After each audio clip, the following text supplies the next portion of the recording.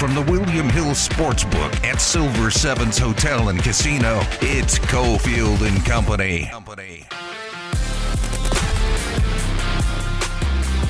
right, here we go to Thursday. Silver Sevens, you know it. It's our spot.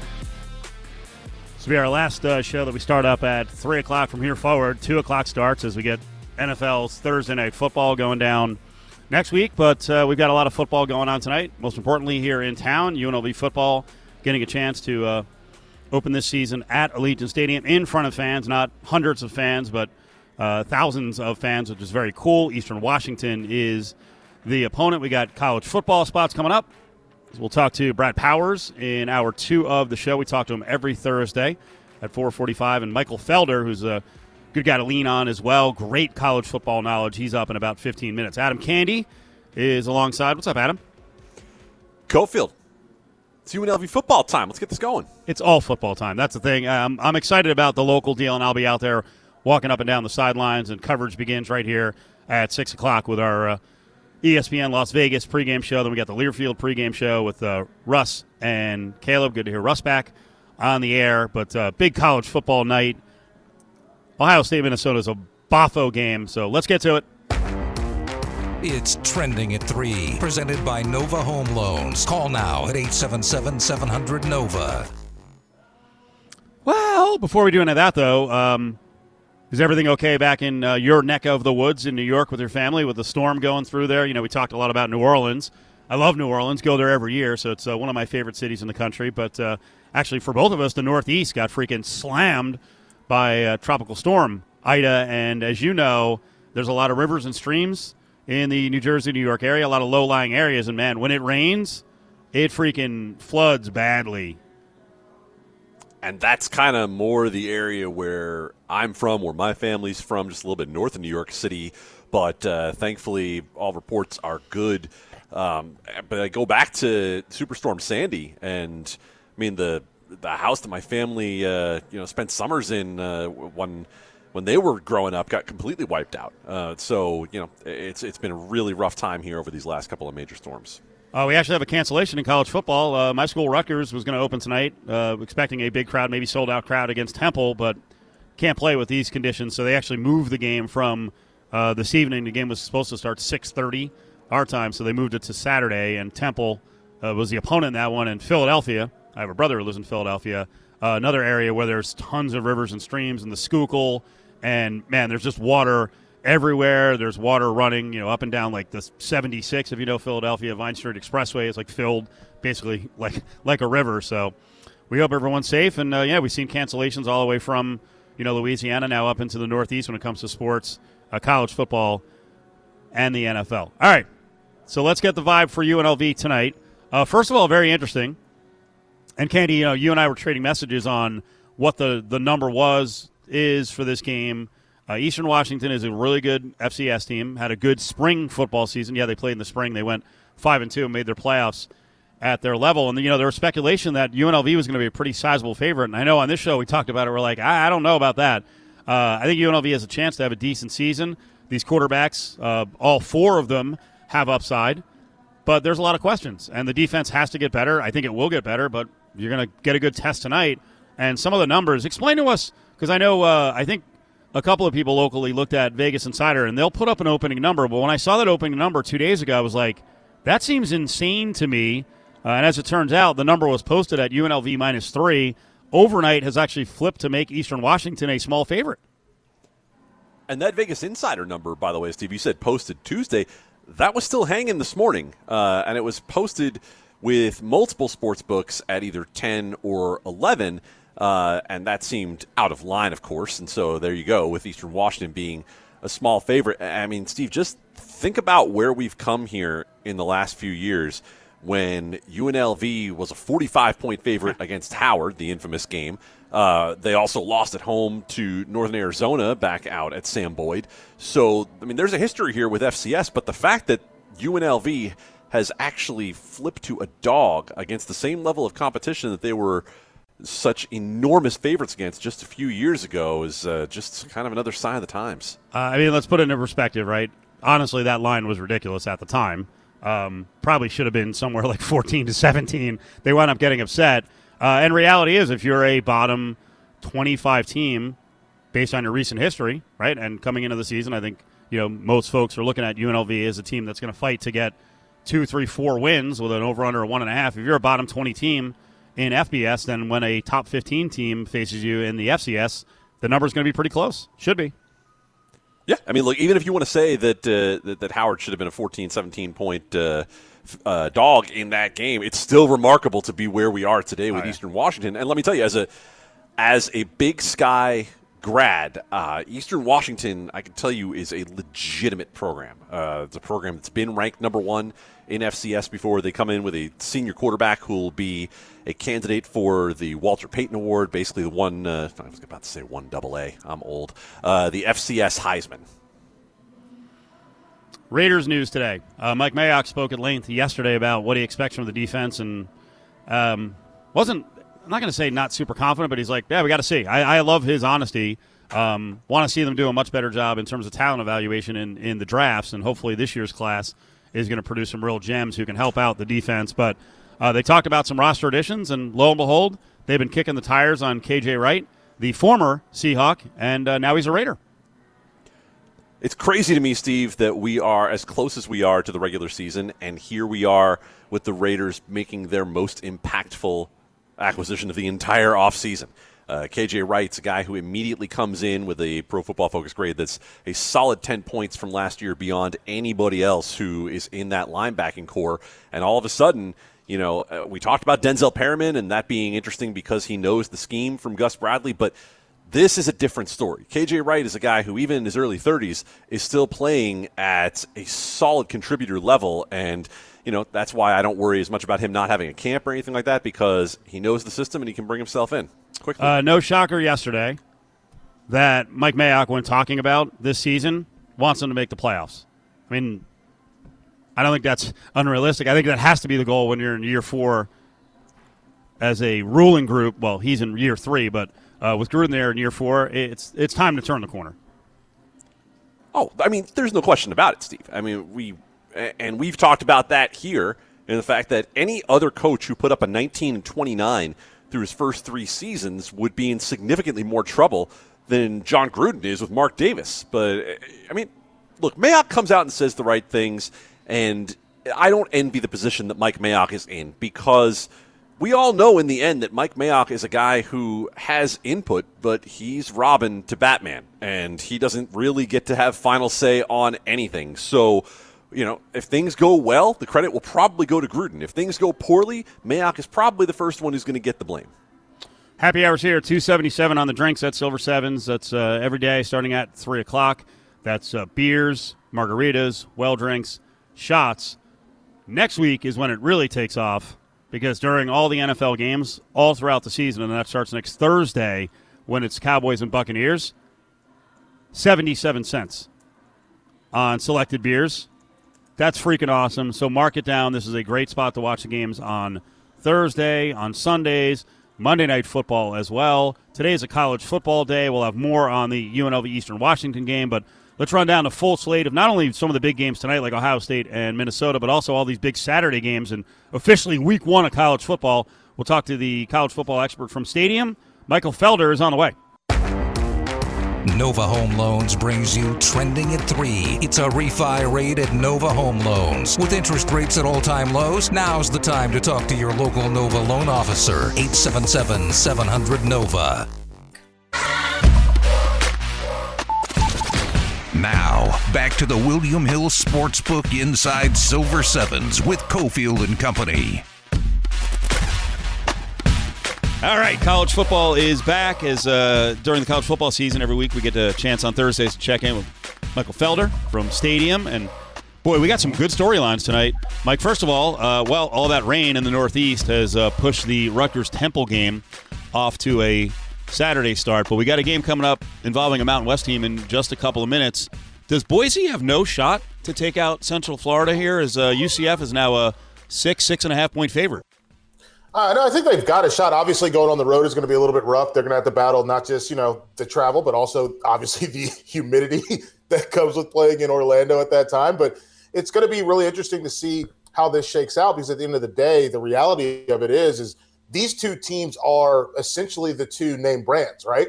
And no disrespect to Cincinnati at all, but these are two of the name brands when it comes to group of 5 teams. And for all the discussion about Georgia and Clemson and is it an elimination game, the reality of it is this might be the biggest elimination game in week 1 because one of these teams is going to be out. And obviously neither of them are starting out ranked. Everybody's still interested to see what's going to happen with them. So for me, I am quite curious to see, is it Dylan Gabriel, new coach, how they handle things versus Hank Bachmeier, another new coach, and how they handle things. Well, marquee game tonight is the Big Ten's rolling out regular season games early on here. We saw Nebraska, Illinois last week. Ohio State, first of all, the quarterback situation. Are you confident the quarterback can go on the road here and win at Minnesota? Minnesota's catching 14, although there is a 13.5 out there, so some gopher money coming in. Yeah, I think that this game is circled because I want to see what C.J. Stroud looks like, right? We've heard all this talk about him. We've heard all this discussion about what he can do and how good we expect him to be. I want to see him be it. So that's going to be really interesting to watch how that shakes itself out. Stroud is a guy that we know can run. We know he can throw. We know he can do all these things. He's in a very fortuitous position because when you're a young quarterback with no experience, having talented and experienced wide receivers helps out, which is why he has Chris Olave and Garrett Wilson. I think that can go a long way to his success. So I'm looking forward to watching that and seeing how they kind of attack the season. Cofield and Company football insider Michael Felder is with us as we're live at Silver Sevens on this Thursday. Big college football slate is on the way. Don't forget, get up to the Sterling Spoon Cafe when you can. 8Play members can get a shrimp cocktail for just $7.77. You want a full rack of barbecue ribs and fries or steak dinner? Just $17.77. Mike, one more on Ohio State. What's your thought on this Quinn Ewers quarterback situation where the kid's not even there yet, and he's already got a $1.4 million NIL deal in place? Hey, man, get that money, man. Make that bread, do your thing, which is always great. But I think the big key is going to be delivering on it, right? Like, it's a frenzy right now. And for that ROI, right, that return on the investment, you have to deliver. And so Ewers is not going to deliver anything this season. So to me, I'm looking at De'Aaron King. I'm looking at Bryce Young. I'm looking at DJ Uiagalelei as, do you deliver on that investment that somebody's made? Kayvon Thibodeau's another non-quarterback that's got some big NIL deals. It's wild, wild west right now. I think it normalizes, stabilizes after this season, so we'll see what happens. But certainly, I'm happy for him. I just am ready. Like the problem is we're not going to see him play for, 2 years, 3 years maybe? Amazing, right? He has a deal, and he may not win the job anytime soon. All right, you mentioned some of the big names. Bryce Young, also a first-time starter, but De'Aaron King is back, hopefully healthy. What does Miami do in this game against Bama? Listen, I've said this a couple times. Scared money don't make money. And when you play Alabama, if you want – so there are two different ways that teams approach playing Alabama. There are the let's just try to keep it close teams, and – they run the ball and they eat the clock and they try to play good defense, and ultimately they end up getting smothered, and by halfway through the third quarter they're just incredibly beat up, and then Alabama just opens things up and lets it go on them. There are other teams who decide, you know what, let's try to win. Not keep it close or make it look respectable. Let's try to win. And by trying to win, it means you take the weakest area of this team, the secondary, and not because the players aren't good. The secondary is the weakest area of just about every single football team because of the way that the game is officiated now and because receivers are good. And so it's really hard to be good every single play. And if you're going to make mistakes, or if they're going to make mistakes, if a linebacker makes a mistake, somebody picks up 7 yards. If a defensive lineman makes a mistake, somebody picks up 4 yards. But when a safety or a corner makes a mistake, somebody picks up 35 yards or they score a touchdown. So you have to attack that vulnerability, and you have to consistently attack it. And the teams that have played well against Alabama, A&M with Manziel, obviously, Ole Miss with Chad Kelly, Deshaun Watson and Clemson, it's not that they played scared football. They played football to go out there and make Saban chase them to 40 points. And that's the only way that Miami is going to make this a game, is if they make Alabama chase them to 40. I just don't think they have the personnel to do it. More ACC teams involved, actually both of them. North Carolina, Virginia Tech. Can the Tar Heels go out, week one, thump VTech on the road, send a message to the rest of the conference that, hey, we're here neck and neck with Clemson? I don't know if they're going to thump them. I think they're going to have to work to get a win because, listen, I get it. We all fall in love with quarterbacks, right? And everybody loves Sam Howell, and a lot of folks have him as number 2, QB2 from an NFL draft standpoint. But who is he throwing it to? He's got Bo Corrales, and then who else? Who's he handing it off to? Because his two guys, two 1,000-yard rushers, they're in the NFL now. So this is all on him, and how he manages that's going to be really interesting. I just mentioned the king of the ACC in Clemson. Interesting spot here. Georgia has more known entities at the key positions on the field. What do you think of this one? Clemson's laying 3 against Georgia. You mentioned it, elimination game in some ways. I don't think it's an elimination game. If Clemson goes 11-1 with one loss to Georgia and it's a close loss, they're going to go to the playoff. And if Georgia goes 11-1 with one loss to Clemson and they win the SEC championship, they're going to go to the playoff. So it's possible. So for me, I am looking at how Clemson attacks JT Daniels. Brent Venables has been far more effusive with praise with this defensive line than he's been with a lot of defensive lines.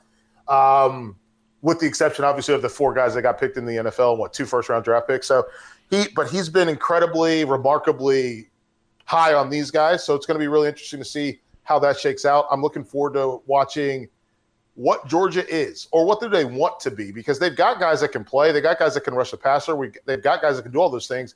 But do they let DJ Uiagalelei sit back and try to pick them apart with guys like Justin Ross and Joseph Ngata and all those guys, or Frank Ladson as well? Does Georgia get aggressive and try to force the issue? That, to me, is going to say a lot about who Georgia thinks they are this upcoming season. He's Cofield & Company's voice of college football. We talk to him every Thursday, so he's back on board. We're glad about that. Michael Felder at In the Bleachers on Twitter. We got a bunch of games to hit in the Pacific time zone. First of all, let's start with San Jose State. Good season a year ago, great season a year ago. Game under its belt. It's 14-14.5 USC at home against San Jose. Can San Jose challenge the Trojans? I think they can, and maybe that's a pipe dream for me because I'm just a big Nick Starkel fan. Like, since back in the day when I saw him in Dallas and he was committed to Oklahoma State. But I'm excited about it. I'm excited to see what he's able to do. I'm excited to see what he brings to the table. So I'm looking forward to how they challenge this team. They got a running back in Nevins that I really like. They've got Derek Deese at the tight end spot, who is remarkably explosive. I think that this is going to be an interesting one because we're going to get to see USC with Drake London and Jake Smith, the Texas transfer. No Brew McCoy. He's out, and I don't think he's coming back with respect to that domestic violence charge. And we'll get to see Keaton Slovis duel it off against Nick Starkel. So, yeah, I think they got an opportunity. I think Oregon and Fresno State's another one where, hey, let's see what you got. Because using Ronnie Rivers in the passing game was remarkably dynamic for them, and I want to see how Oregon adjusts to that sort of wrinkle to this football team. Yep, Ronnie Rivers, a future NFL player. He's dynamic at running back and to set all the records past Ryan Matthews on the list at Fresno. LSU's taking on UCLA again. Another team that's got a game under its belt. UCLA looked great against Hawaii. I'm not sure what that means. LSU on the road having to deal with its pregame, week before, 10 days before, all jacked up because of the hurricane. Edo is laying 3 here. Yeah, that's rough. It's really tough, and obviously what they've had to deal with is a lot more important than sports. From a familial standpoint with family, like from New Orleans through Baton Rouge up into Shreveport, that whole deal, and then also having to practice off-site. So that's been another thing. And then, oh, by the way, we're still in a pandemic. So it's like layer on top of layer on top of layer. I am curious to see what LSU's front seven looks like, because there's two things there's two things I'm interested in. What LSU's front seven looks like, and then on the other side of it is, does Chip Kelly try to outthink the room? Because the answer is pretty obvious. You can go A to B, which is we should run the football almost every single play.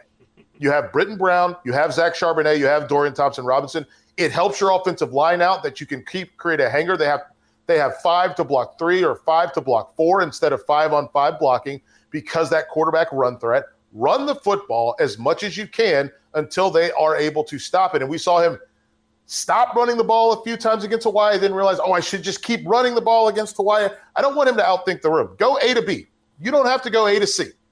Go A to B, run the football, and let's see what happens against LSU. The Cofield & Company live on a Thursday at Silver Sevens. Talking to college football insider Michael Felder. I'll give you an under-the-radar game for much of the country, but it's a fascinating watch.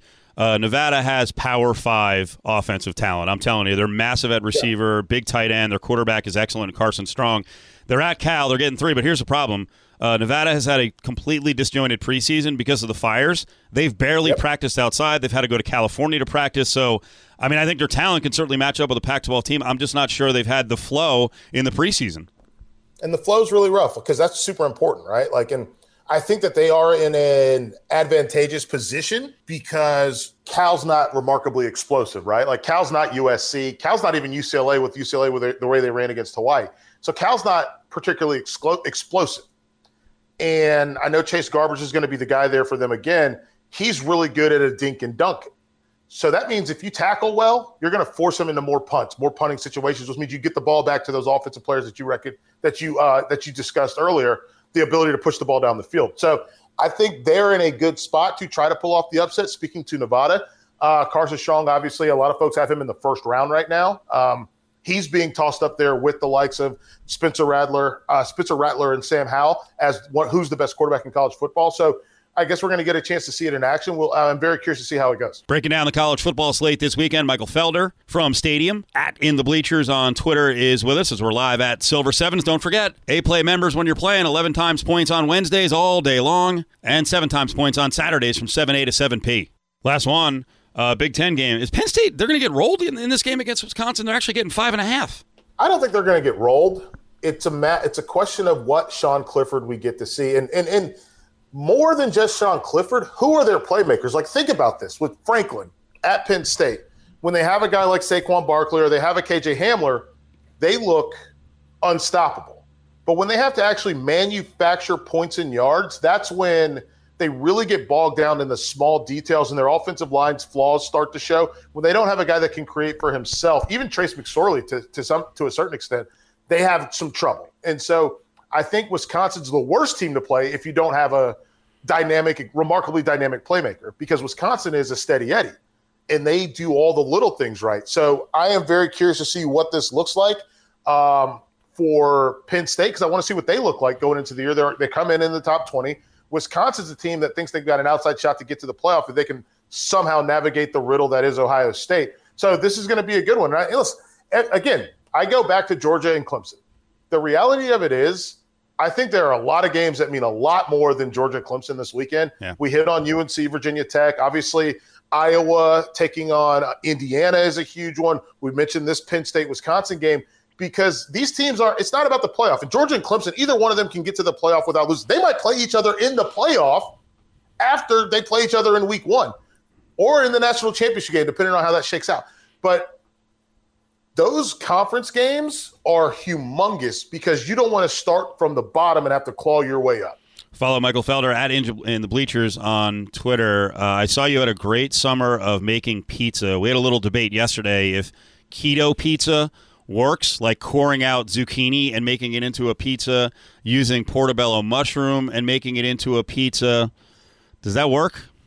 Yeah, I mean, I say go for it. That's not a thing I'm going to do, but I say go for it, man. Whatever works. I've been trying to I actually have a coworker that I really like a lot, and she's gluten-free. I've actually been trying to figure out how I can work one of these cauliflower crusts into the mix so that I can give her a pizza. So, yeah, listen, do what you got to do, whatever works for you, your diet, your lifestyle. There you go. Thanks, Mike. Thanks so much. You guys take it easy. That dude is awesome. Michael Felder from Stadium. Follow him on Twitter at In the Bleachers. Another awesome guy on the way, Xavier Pope, is up next, and we are going to talk about my displeasure in both Philly and New York with the way the fans are treating their players. Join the conversation on Twitter at ESPN Las Vegas. In all honesty, I'm a football guy. I leave the medical stuff to the medical people, and I think we did a pretty good job within our team in the offseason emphasizing knowledge, bringing our doctors in, letting the players make their own decisions, and we were pretty comfortable with where we ended up in the vaccination side. Hanging at the William Hill Sportsbook inside Silver Sevens, it's Cofield and Company. It's kind of refreshing to hear, right, Adam Candy? Mike Mayock? I'm a football guy. Leave it up to the doctors. Oh, is that right? Is that right? Very nice. Very nice. I saw an interesting note about UNLV. You know, UNLV's opening tonight over at Allegiant. And by the way, we're down here at Silver Sevens. I've got several 4-packs left. If you want to go to Allegiant and you haven't gotten a ticket yet or tickets yet for a Raiders game, they're a little pricey. We've got a free 4-pack down here, Silver Sevens, Flamingo, and Paradise. So come on in, and we'll give away some of the tickets. I also have, with that, I can give you free entries into the William Hill Pro Pick'em contest. $25 entry, free. I was just mentioning the note that I saw from Mike Romala, who covers the Rebels.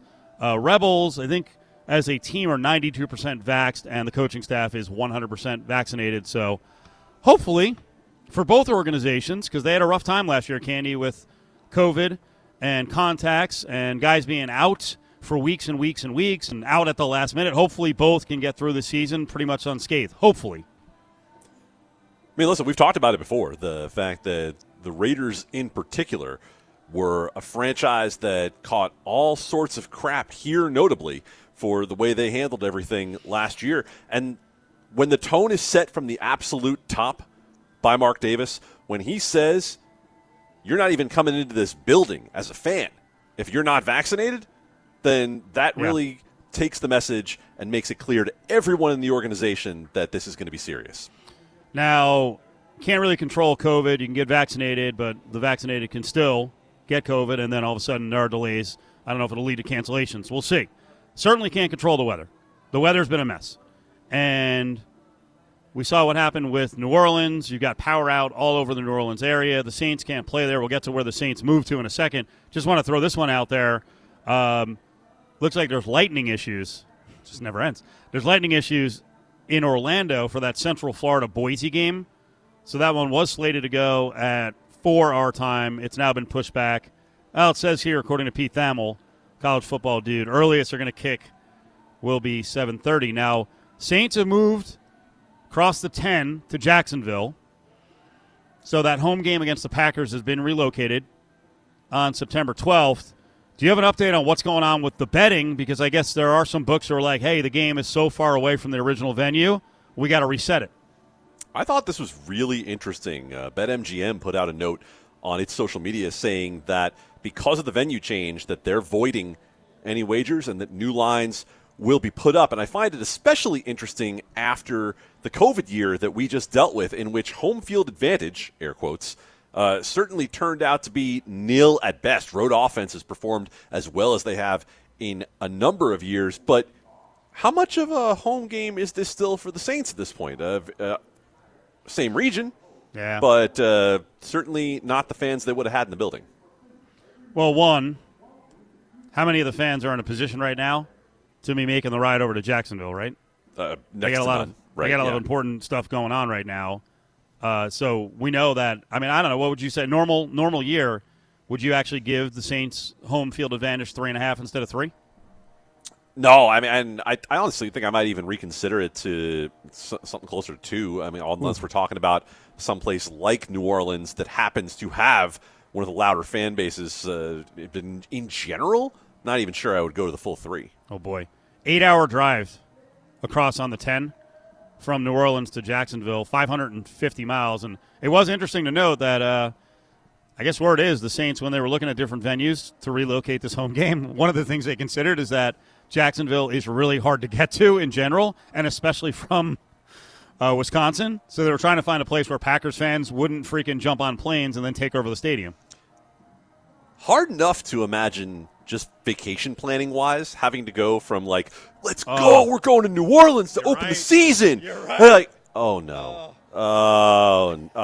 So we're going Poor to Jacksonville. Really? So we're going to Jacksonville. I mean, if Jacksonville had a travel slogan, I think it would be, we're not New Orleans. So I was mentioning the Raiders and how hard it is to get tickets. Actually, some tickets opened up. Did you find this pretty interesting that I guess people did take Mark Davis up on his offer? Maybe they're angry about the fully vax status that the Raiders are requiring, and I guess close to 2,000 tickets have been freed up. Freed up in a meaning of the word, as they were actually re-offered to current season ticket holders.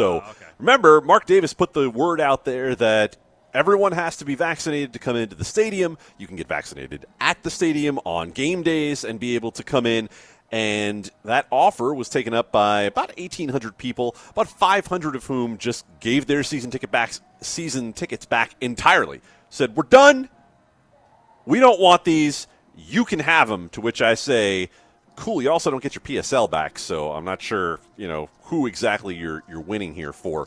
But then another 1,300 or so tickets were rolled over to next year. So people basically said, yep, we'll keep our ability to buy season tickets, but for this year, we're going to roll over our money into 2022. So not like everybody off the street, anyone listening right now could just walk up to Allegiant and buy tickets to the game. But, if you feel that strongly about it, more power to you, because there is someone who is either vaccinated or willing to get vaccinated waiting to buy those up.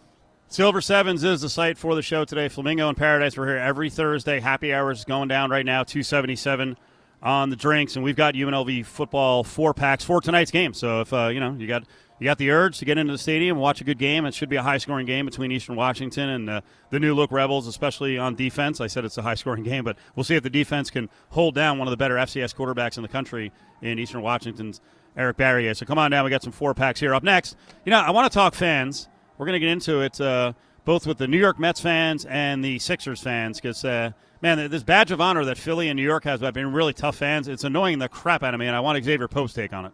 Cofield and Company will be back in minutes right here on ESPN Las Vegas. Hanging at the William Hill Sportsbook inside Silver Sevens, it's Cofield and Company. All right, we're back, baby. Xavier Pope is in with us here on a Thursday. I was out last week, didn't get to talk to Xavier. It's been quite a week, a lot of stuff to talk about. We like to talk legal stuff. We'll get to that with a lot more of the vax stuff at different stadiums and deals with leagues and Cam Newton and all that. I want to get your take on, and I have no idea where you stand on this, on fans versus players, because we got a couple of different cases here.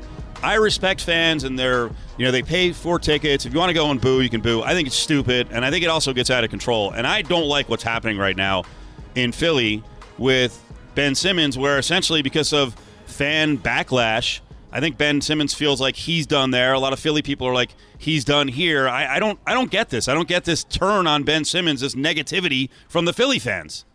I get it. He was in the paint, could have dunked or layup, decided not to do so. 5 points, Game 7. Ben Simmons deserved to be booed out of town. Wow. He was supposed to be the next best thing since Grant Hill, and he hasn't done that. And he deserves all the criticism that he is facing. Now, in terms of the fans in the stadium demanding that he fight them, that's ridiculous. And I don't believe that when you come to any behavior that is disparaging towards someone's background or violence, that's where you cross the line. But booing is a part of sports. Showing your displeasure with an athlete is part of sports. It's a high pressure situation. You're getting paid a ton of money. Do your job or get booed out of town. I'm perfectly comfortable with that. It's just a certain lines that fans shouldn't cross. I guess I want fans to be thinking fans and thinking about the best thing for the organization, because now what you've set up here is Ben Simmons will be traded. You're going to get 50 cents on the dollar, so you actually just screwed your own organization by forcing him out of town, and now he's made the decision. Now he's come out publicly, I want to be traded. Fans shouldn't determine a player's market value. That player's actually living up to his potential and playing out his contract to the best of his ability to determine the value of the player's contract. And so Ben Simmons showed on a national stage that he isn't what he was built to be coming out into the National Basketball Association. I mean, people wouldn't believe that he's been an all-star. He doesn't look like an all-star. He doesn't look like an all-world player. That squarely lands on the lap of Ben Simmons. Now, did fans screw their team out of because they hurt this guy's feelings? I mean, that goes to show you, I have no sympathy for Ben Simmons at all. I mean, he has to be able to show it on the basketball court, and he's able to deliver. And I have zero. Philly fans are extremely passionate. I used to live outside of Philly when I went to Rutgers for law school in Camden. They booed a 9-year-old kid for dropping a foul ball at a Phillies game. So those fans are tough, and you have to be able to survive that, knowing that you're going there. And Ben Simmons wasn't able to survive it. Some players are able to live through it and actually have fans love them. Remember what happened with Allen Iverson? He got booed by fans. It was a really contentious relationship with fans, but fans wound up loving him, and now he's beloved in the city. So that's something that Ben Simmons was not able to do. Right up the New Jersey Turnpike, you got the Mets situation, which I guess I'm also in the minority on this one. I hate the way the Mets handled this, and I don't mean the players. So you had Javi Baez, Francisco Lindor getting booed left and right. They finally start doing well. They're winning games. They start doing thumbs down to the crowd. You want to boo us? Boo you, right? And Steve Cohen, who's new to baseball, billionaire, comes out and says, hey, that ain't right. These guys got to apologize. They apologize. Listen, my take on sports now is these are player leagues. You need players, and players can do what they want in terms of picking where they choose to play. I would never, ever sign with the Mets as a free agent. So Steve Cohen picked his side. I guess as a billionaire, he can buy his way out of this issue. I wouldn't sign to play in New York for the Mets. Javi Baez did what Ben Simmons didn't do, though. He went ahead, scored from first on a base hit, although the ball was dropped. Fans go nuts, and fans turn their thumbs down to a thumbs up.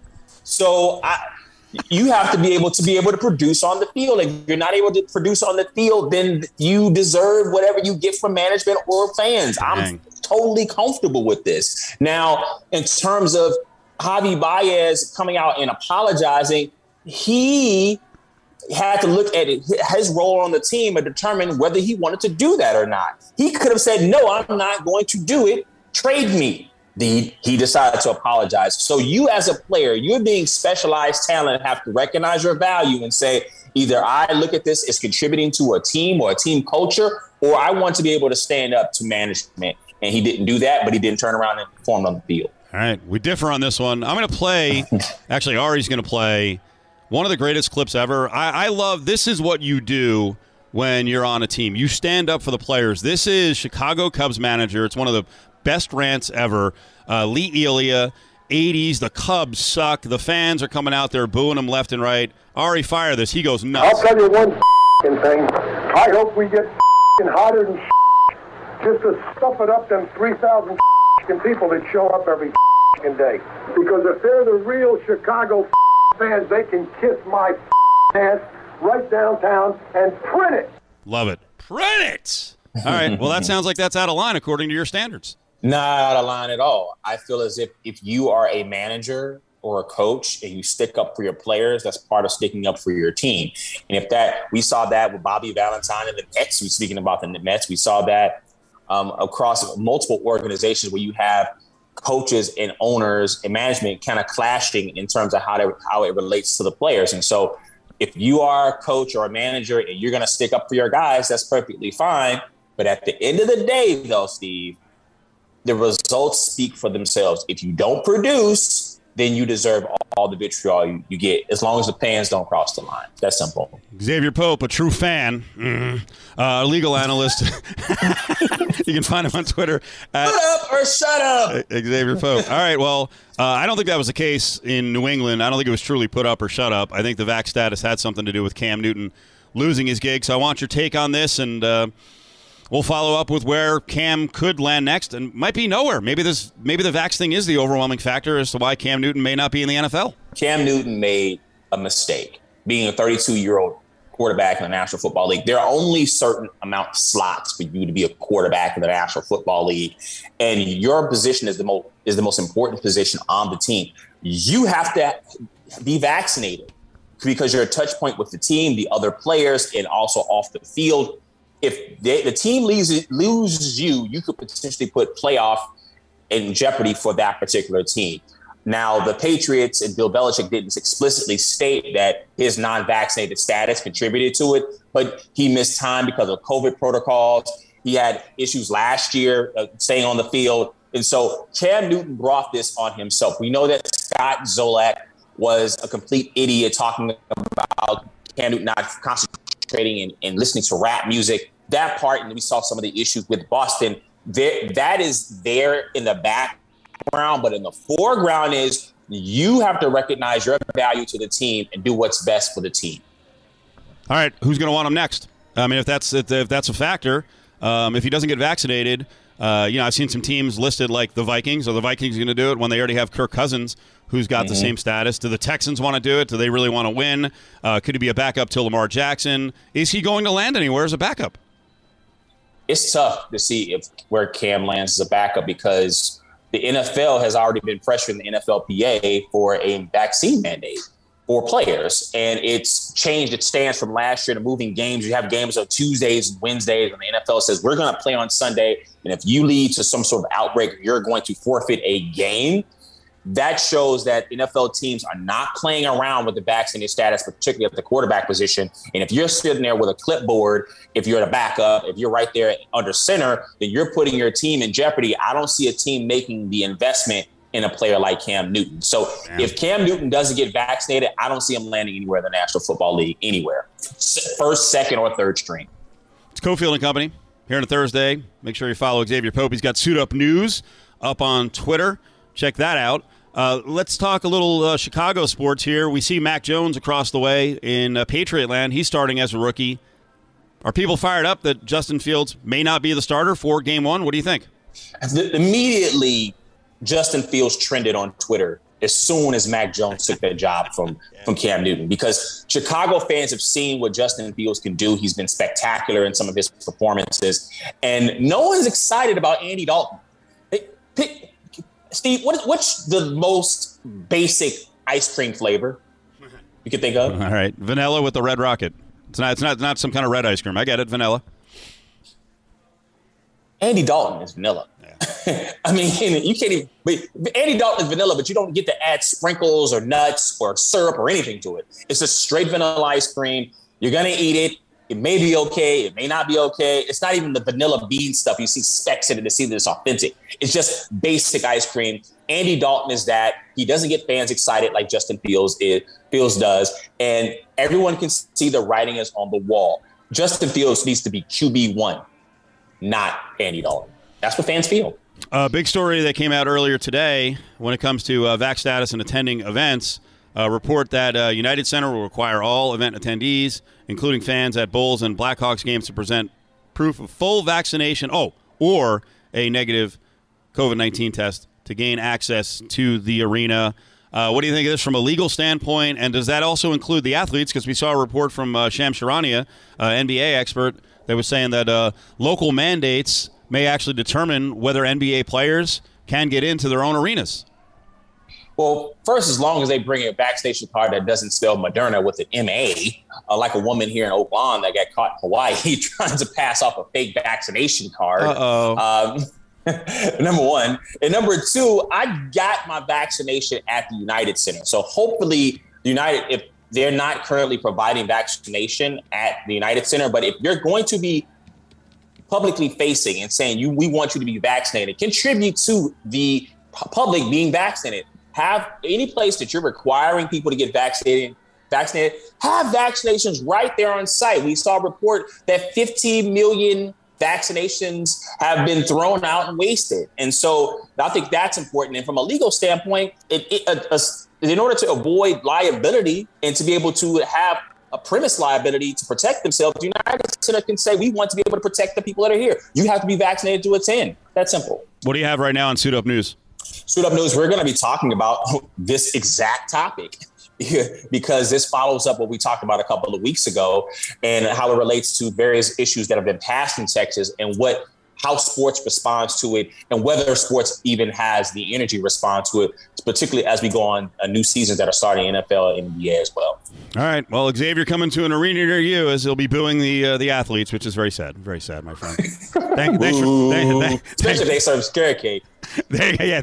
You're very anti-carrot cake. Doesn't matter who the athlete is. Thanks, Xavier. We'll talk to you next week. Talk to you later, buddy. Xavier Pope on Cofield and Company. Up next here at Silver Sevens, we preview the number 6 team in the Cofield and Company NFL Rankings Countdown, the Cleveland Browns. Join the conversation on Twitter at Cofield & Co.